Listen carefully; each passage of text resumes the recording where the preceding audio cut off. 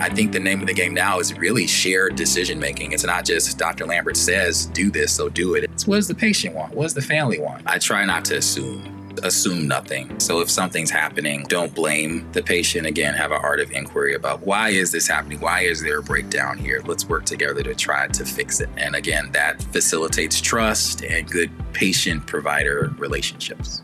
Welcome to another episode of Advocates in Action, a podcast created by the National Patient Advocate Foundation, a nonprofit that develops initiatives promoting equitable access to affordable quality healthcare through policy action and partnerships. I'm your host, Ashley Freeman. Today, I'm honored to speak with Dr. Carl Lambert, who is a family physician and assistant professor at Rush Medical College. When he isn't with his patients, he's spending quality time with his wife and son. He also loves exercising and traveling. It's a pleasure and honor to chat with you today, Dr. Lambert. So let's start here. What inspired you to become a family physician? The pleasure is all mine. Started when I was a kid. So I'm the oldest of three boys, and I have two younger brothers with autism, so developmental disabilities. So a lot of my upbringing was going to doctor's appointments with my family, and actually at Rush, where I currently work. So I got to see how the doctors treated us, treated my parents, and they didn't talk over us. They talked right to us. So it was a very personal touch. They treat us with dignity. They treat us with compassion and integrity. And I kind of caught the bug, so to speak, from them. I thought that was cool, like how you could use your knowledge of like the human body and science and math and relationship to help someone get better, whether that's physically, emotionally, if holistically. That's what I kind of took from that.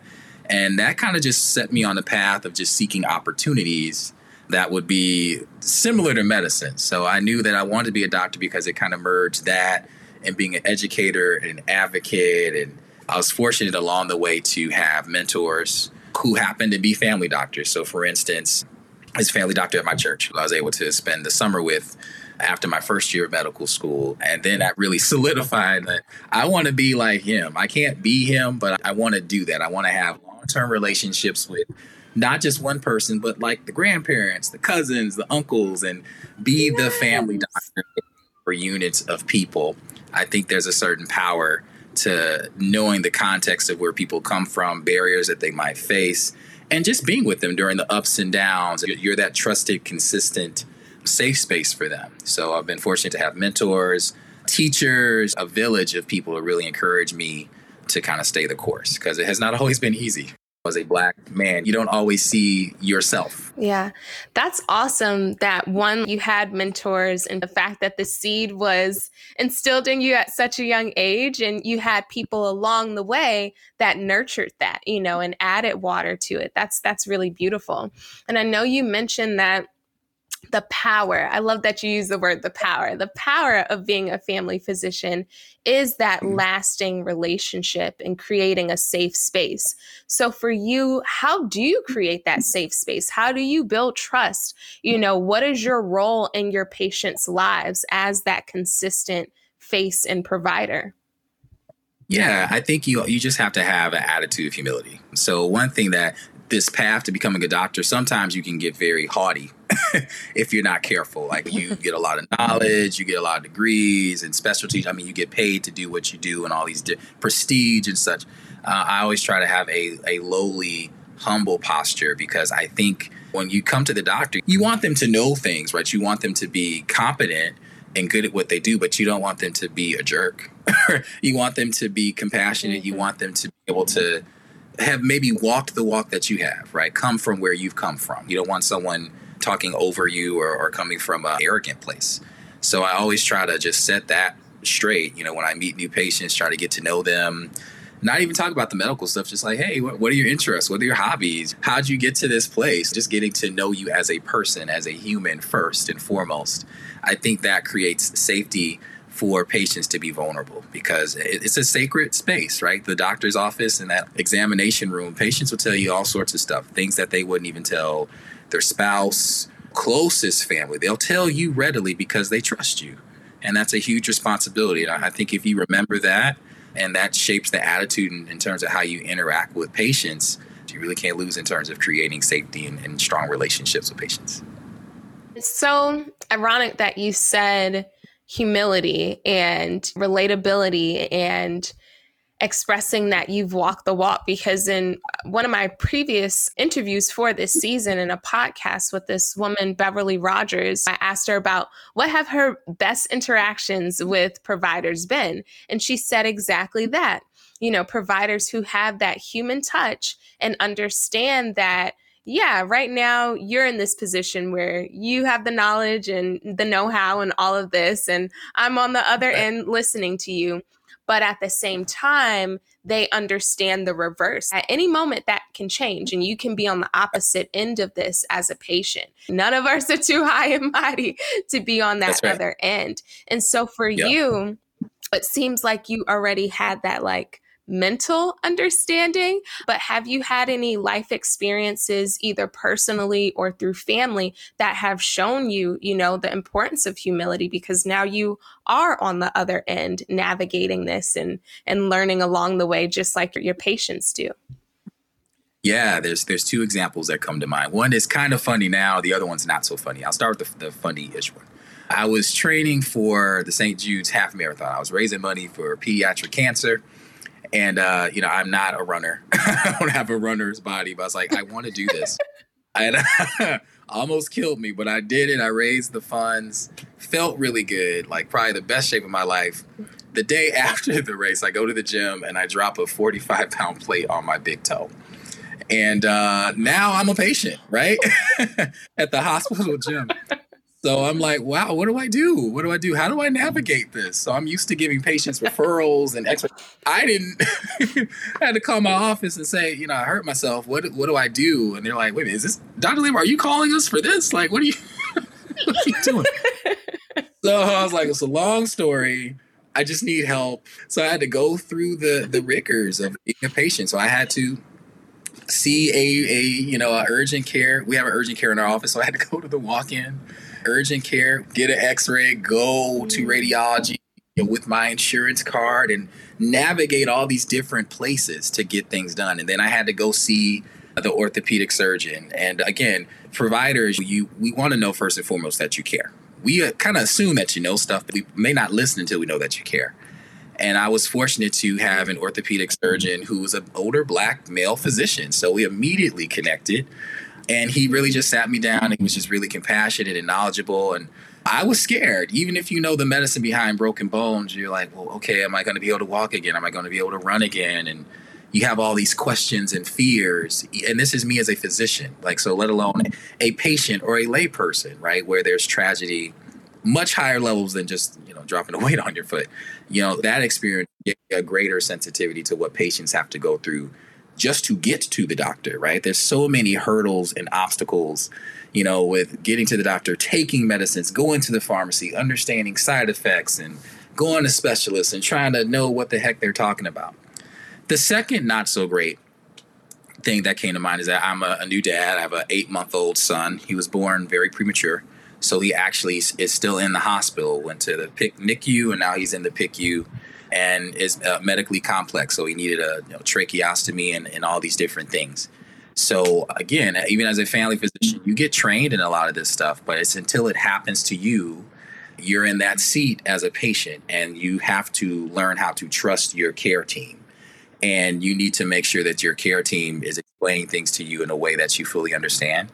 And I remember very early on, I told them, look, I'm a physician, so I know a lot of things, but I don't know everything. Right. So I'd say when you talk to me, I'll kind of set the pace. I'll say, hey, you can talk to me as a doctor right now. Or I might say, hey, just talk to me as a regular person. And then my wife, she's in mental health. So I said, for the sake of both of us, just talk to us, as if we don't have healthcare backgrounds and stuff. We probably understand most of what you're saying, but we're kind of in the seat of parents. So again, we need to know that you care and that I'm going to hold you accountable for being knowledgeable because, I'm watching and I know things. So don't try to talk over me. Don't try to rush through things because I'm going to know. Right. So those are two instances where I had to kind of sit and currently am sitting in the seat of being there for someone who may not be able to advocate for themselves. Like my son, he can't necessarily advocate for himself, or even my mom when she had to see a provider with a diagnosis of asthma and hypertension and diabetes, and just helping her to translate what the doctor's saying and saying, okay, next time you go to the doctors, here's the list of questions you should ask, right? Or do you want me to come with you? Mm-hmm. You know, so yeah, there's been several instances where I've had to be that intermediary. So I think, again, that keeps you humble, and it really helps to shape how I interact with patients too. Thank you so much for sharing those stories. It just shows the importance of humility and trust and caring. Like you said, you walked in with knowledge and understanding of what was going on, but still at the same time, there is this level of newness to the situation because you are on that other end. And that's what this whole season is about, is redefining health literacy. And you mentioned like walking in with questions and fears. So for you, what does health literacy mean to you, and how has your understanding of it adapted over time to help your patients when they come in with those fears and doubts and worries? I will often say, I want patients to take ownership of their own health. I want the patient to be fully knowledgeable. I want them to know what medicines they're taking, the indications for them, why are they taking them, who prescribed it, why is Dr. Lambert having you see this specialist? You know, I want them to really be following the plan and not just going along for the ride. Like, I don't want them to be a passive, participant. I want them to know like everything that's happening. They deserve that, right? I think that's a dignifying thing, is to make sure your patients are tracking you and that they're aware, they feel safe and confident in what's happening, right? Not that they need to be able to explain that like a physician would, but there's a certain level that I want patients to be able to achieve. And that's with support. Like, that's not me assuming, like, not without support from me, healthcare team, medical assistants, my medical students even. Our team can help reinforce that. That's an area where we partner with patients. Back when I was a student, or even prior to that, there was a very patriarchal attitude where I'm the doctor, you're the patient, just do what I say. And if you don't do what I say, you're being, not adherent. You're being a bad patient. And nowadays, you kind of have to flip that around and say, well, we just can't blame the patient. Like, we have to see, well, what sort of barriers are there that, because I don't think I've really met a patient that just says, no, I don't want to be engaged in my care. Like, I've not had many patients that actively are involved in doing harm to themselves per se, right? A lot of patients, they want to do, that's why they're coming to see you. They want help. They want to do what's right.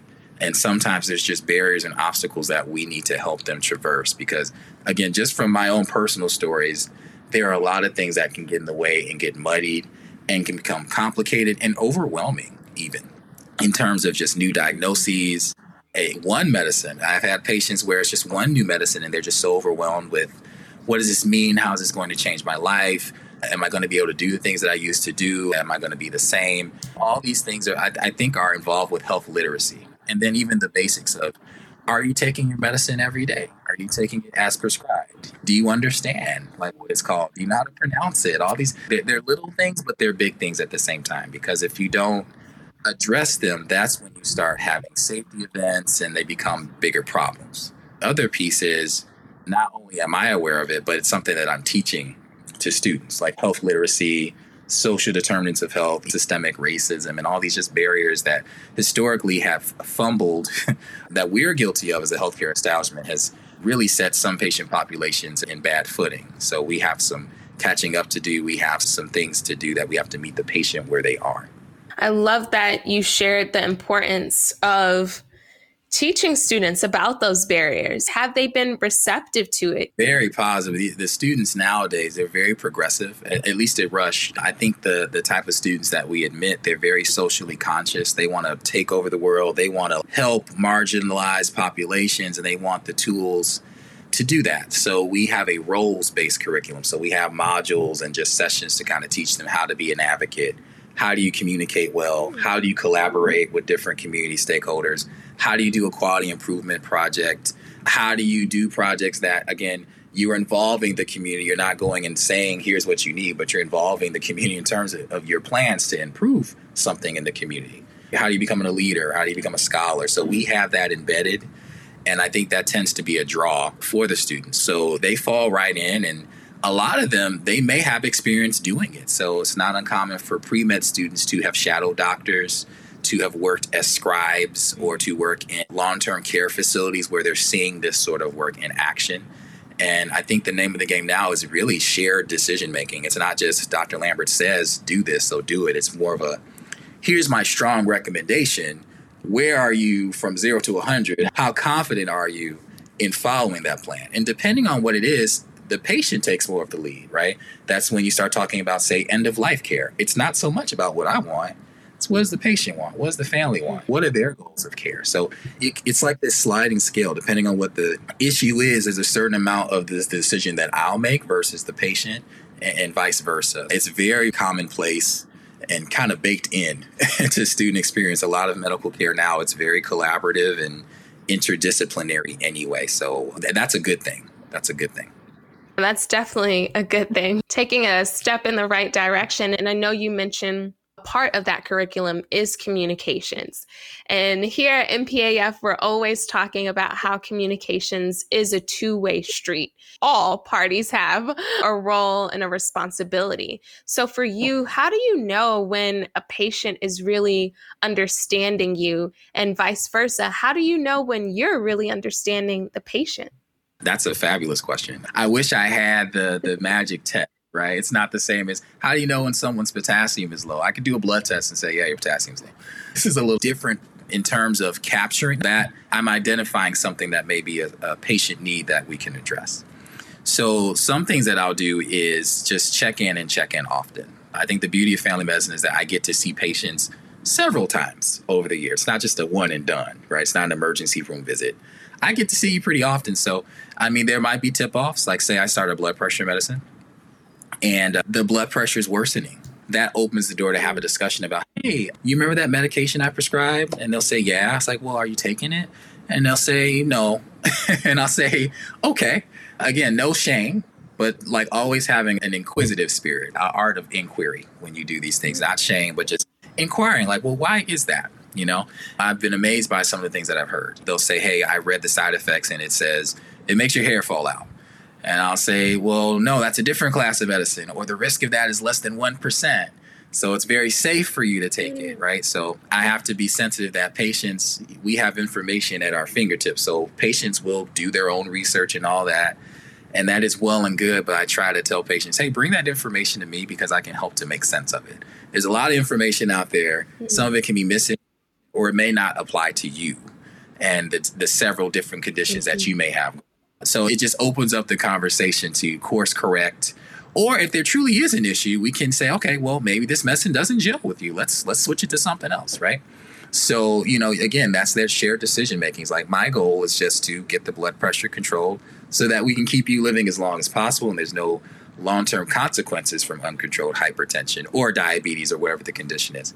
We can get there in many ways, but the point is to just be truthful with one another in terms of if something's not working, checking in and just saying, well, why isn't this working? Is it a cost issue? If it's a cost issue, there's a different plan for that, right? Well, maybe we can do something on a sliding scale or a $4 list at Walmart or Sam's Club or something. When you check in and you check in often, it allows you to troubleshoot.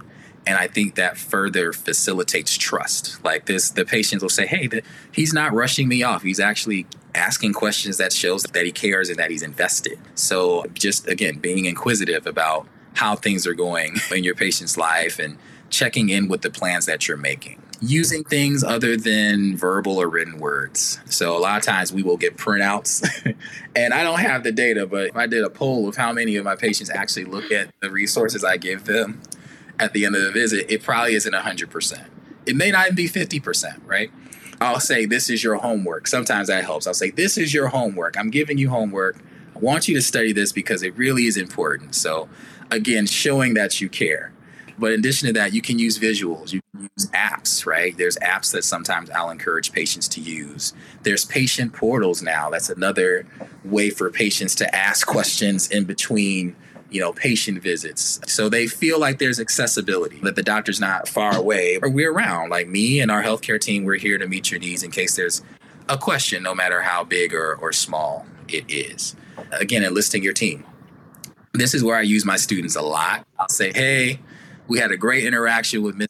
So-and-so, but I think she could use a little bit more education around diabetes and exercise and diet. The students are very good at this. So I'll say, spend another 10, 15 minutes going over the handout, drawing pictures, however you want to do it, just breaking it down a little bit further, because sometimes you can tell the patient's really invested and they're excited, especially if they're like, I'm ready to make some positive lifestyle changes.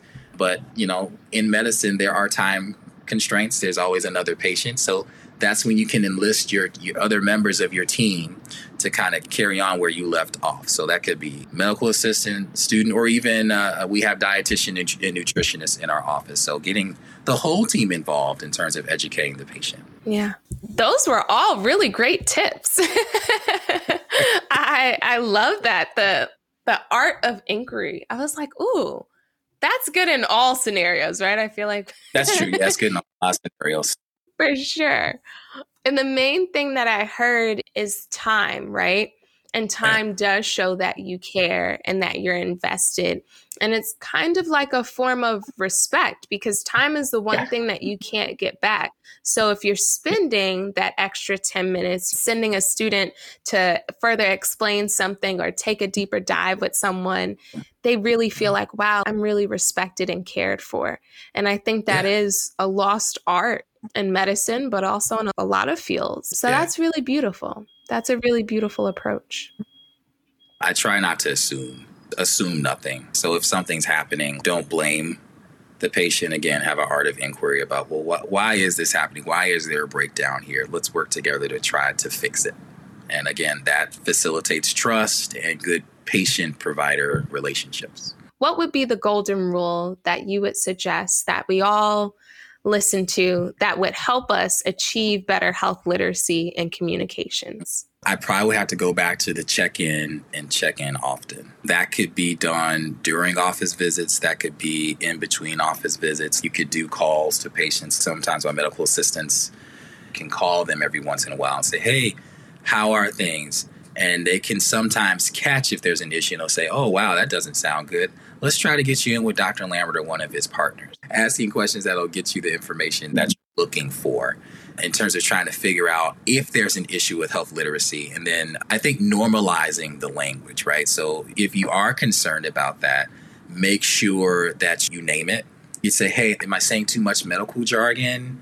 The point is, at the end of the day, I just want the relationship to be good. And most importantly, I want your health and wellness to be good. Thankfully, I think we're in a time where physicians and providers, we're more aware of really having to show up for our patients and not just burden them with all this stuff, but we have to make sure that we're packaging it in a way that patients can understand it. And everyone is an individual. Everyone has different maybe levels of education, different funds of resources. So we have to keep that in mind when we communicate with patients. It's a very fluid and flexible thing, but there's certain principles that you can use no matter who you see. And it really does come down to just humility, inquisitiveness, respect, compassion, and really just good communication, just good patient-centered communication. I'm Ashley Freeman, and thanks for listening to this episode of Advocates in Action. If you haven't yet, please subscribe, review, and share this podcast. Your support is greatly appreciated. We enjoy connecting with our listeners, so please visit our website at npaf.org/podcast for show notes, resources, and ways to engage with us on social media. Thanks for listening.